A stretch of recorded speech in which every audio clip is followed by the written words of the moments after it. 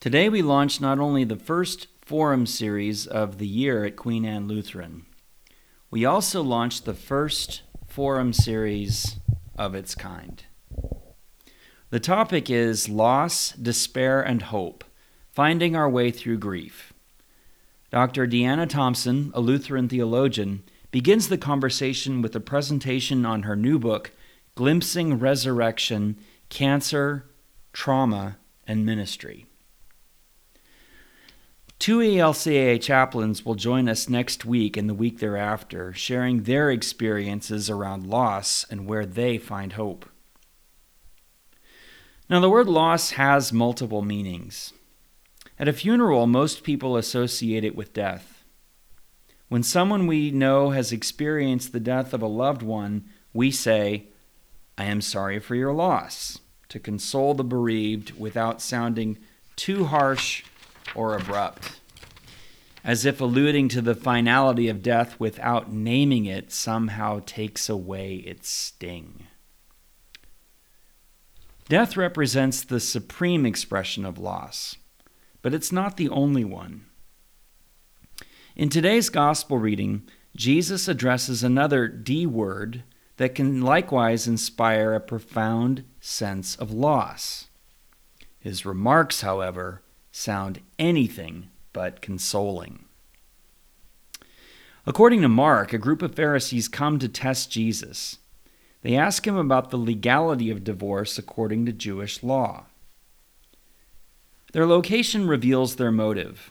According to Mark 10:1, Jesus and his followers had just entered the territory of Herod Antipas. You remember Herod, right? He was the ruler who imprisoned and beheaded John the Baptist earlier in the story. Why? Because John condemned his divorce and remarriage as a violation of Torah, that is, God's law. If the Pharisees could get Jesus to condemn divorce, they could presumably use it against him before Herod. His fate would be the same as John's. But Jesus is too wise for that. Instead of declaring divorce to be illegal, he frames it as a necessary concession to human weakness after the fall. When God first created humanity, he made them male and female simultaneously. That's Genesis 1:27. Eve did not become subordinate to Adam until after she ate from the forbidden tree. See Genesis 3:16. Originally, they were equal, and that was because, wait for it, that was because they were a single being. That God created the first human being in Genesis as male and female simultaneously might be new to some of you. According to Corey Driver in Living Lutheran, several Jewish accounts of creation hold that the original humans were undifferentiated mixtures of male and female. One of the rabbis put it like this: when the Blessed Holy One created Adam, he created him androgynous. As it is written, he created them male and female and named them Adam. Do you hear that? God named them Adam. The original human being or earthling was mixed sex. In the ongoing work of creation, however, God split the original human being in half, creating two beings, male and female, to overcome the loneliness of one. That is why, incidentally, a better translation of the Hebrew word here is from Adam's side, not Adam's rib, insofar as there were now two sides of the originally singular being, male and female. A similar idea appears in a speech by Aristophanes in Plato's Symposium. Originally, he says, every person consisted of two beings who shared the same body. The Greek gods found people in this form to be arrogant and threatening, and so Zeus, their leader, punished them by dividing them in two as male and female. Today, when we speak of a partner or spouse as our better half, or find ourselves searching for our soulmate, we pay homage to Aristophanes in Plato's Symposium. We also, and this is fascinating, we also echo a long-standing interpretation of the creation story in Genesis, one possibly shared by Jesus himself. Bam. In Mark's Gospel, Jesus claims that marriage returns men and women to the original unity they enjoyed on the sixth day of God's exceedingly good creation. Divorce, therefore, is not a violation of Torah. It reflects life after the fall, a departure from God's original plan and goal for humanity. From the beginning of creation, Jesus says, quoting Genesis 1:27 and then 2:24, God made them male and female. For this reason, a man shall leave his father and mother and be joined to his wife, and the two shall become one flesh. So they are no longer two, he continues, but one flesh. Therefore, what God has joined together, let no one separate. This is Jesus' public response to the Pharisees. Notice how he avoids condemning divorce on the basis of Torah, while simultaneously depicting it as a departure from God's original intention for humanity at the beginning of creation. In private, however, Jesus condemns the practice and without exception. Whoever divorces his wife and marries another commits adultery against her, he tells his disciples, and if she divorces her husband and marries another, she commits adultery. These words are admittedly harsh. As a pastor, I can only imagine the damage they have inflicted upon Christians down through the ages who have either been prevented from legitimately obtaining a divorce due, say, to physical abuse, or who have experienced the pain, hardship, and sense of loss that comes with being divorced by a partner they loved. Unlike Matthew, where Jesus at least allows for divorce in cases of adultery, Mark's Jesus offers, in the words of Dietrich Bonhoeffer, no way out without guilt. It seems, therefore, we have a problem. How do we care for those who suffer from the pain and loss that can accompany divorce without adding guilt and shame to the burden they are already carrying? Must we depart from Jesus, who even acknowledges the difficulty of this teaching according to Matthew 19:12? Or is there another way to read this passage, one that reveals a more compassionate Christ instead of Christ as lawgiver and judge? It turns out there are at least 3 other ways. One of the most popular has been to focus on the underlying motive of Jesus' teaching. Jesus said what he said, the argument goes, to protect women from being abandoned by their husbands. He knew the stigma associated with divorce forced many women to live on the margins of society. To its credit, the law of Moses, Deuteronomy 24, 1-2, at least prohibited a man from divorcing his wife without writing her a certificate of dismissal so that she could marry someone else. Composing the certificate, however, was easy. The husband simply wrote out a decree, I release and divorce my wife this day, and presented it to his wife. There was no court involved, no lawyers involved. It was simply a document stating the wife had been released, as it were, from the husband's custody. Jesus recognized the ease with which men could still abandon their wives, and so he rejected divorce completely as merely an excuse for promiscuity. This reading obviously presents Jesus in a positive light. He prohibited divorce to prevent men from abandoning their wives. The trouble is that while protecting the well-being of women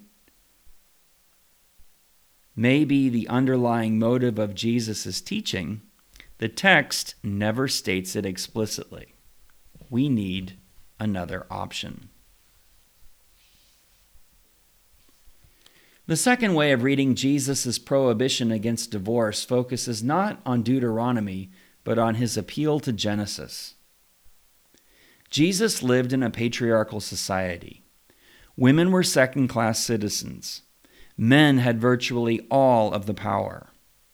Jewish law often reinforced patriarchal ideals. It allowed men to have concubines and multiple wives, for example, while women could only have one husband. Even sleeping with a prostitute was not entirely forbidden to men.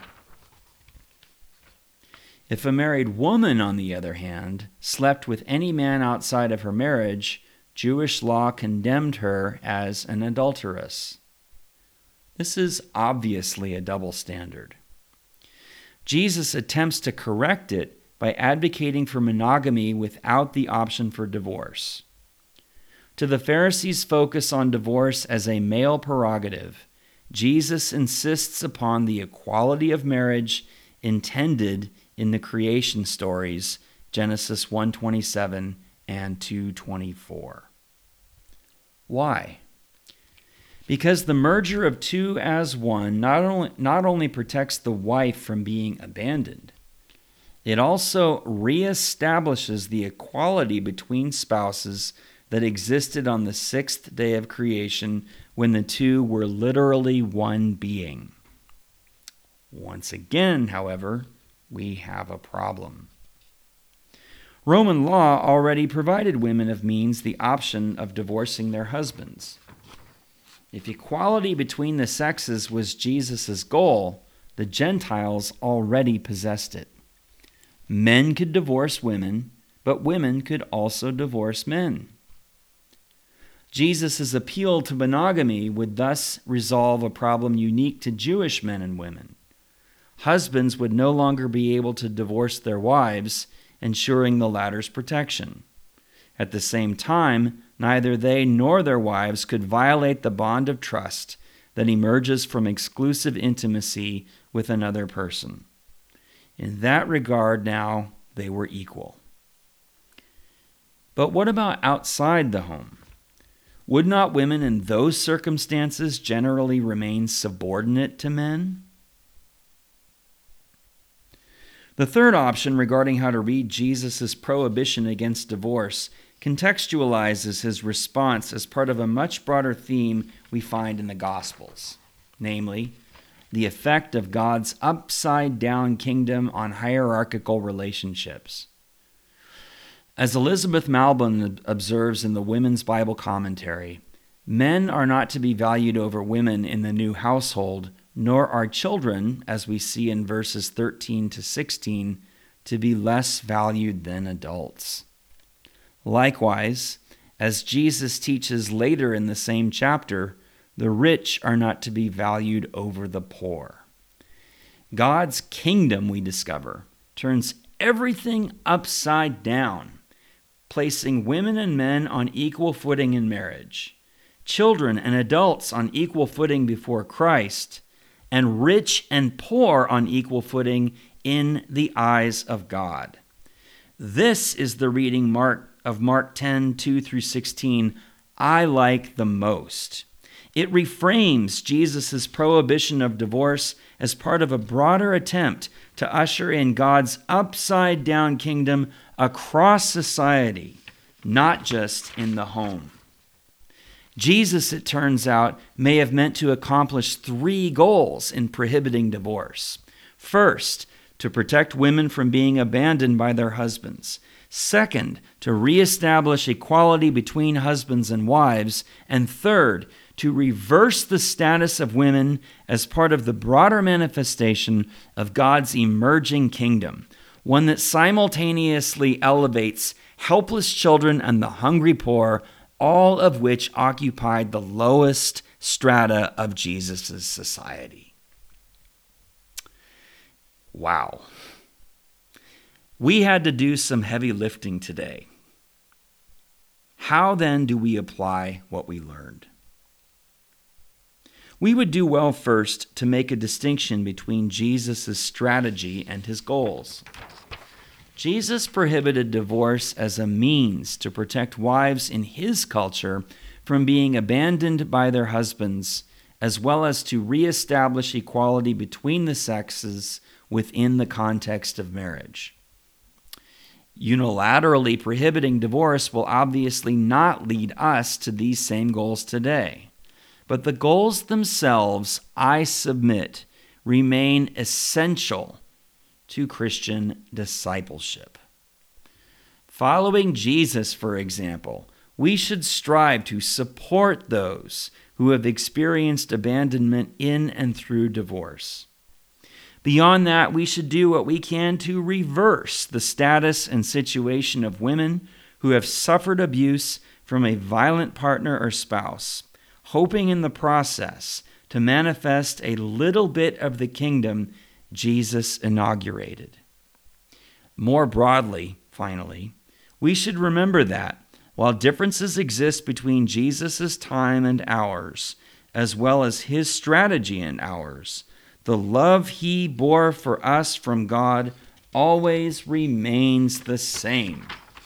The gospel, which banks on God's love for us and our love for one another, surely means not only empowering and transforming broken situations, but also the possibility of fresh starts that do not trap people in loveless relationships, but set them free for a new life.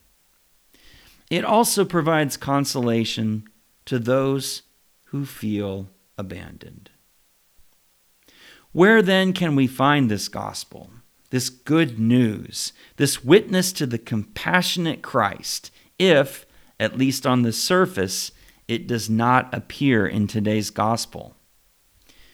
For an answer, I invite you to turn to O Christ, Your Heart Compassionate, our hymn of the day, and read the verses silently to yourselves before we sing it. To anyone for whom the pain of a severed relationship lingers, and to anyone who struggles presently in a difficult relationship or marriage, these words put to song, this good news belongs to you. May the rest of us, as the same song says, be Christ to you and be of help to you. In Jesus' name, amen.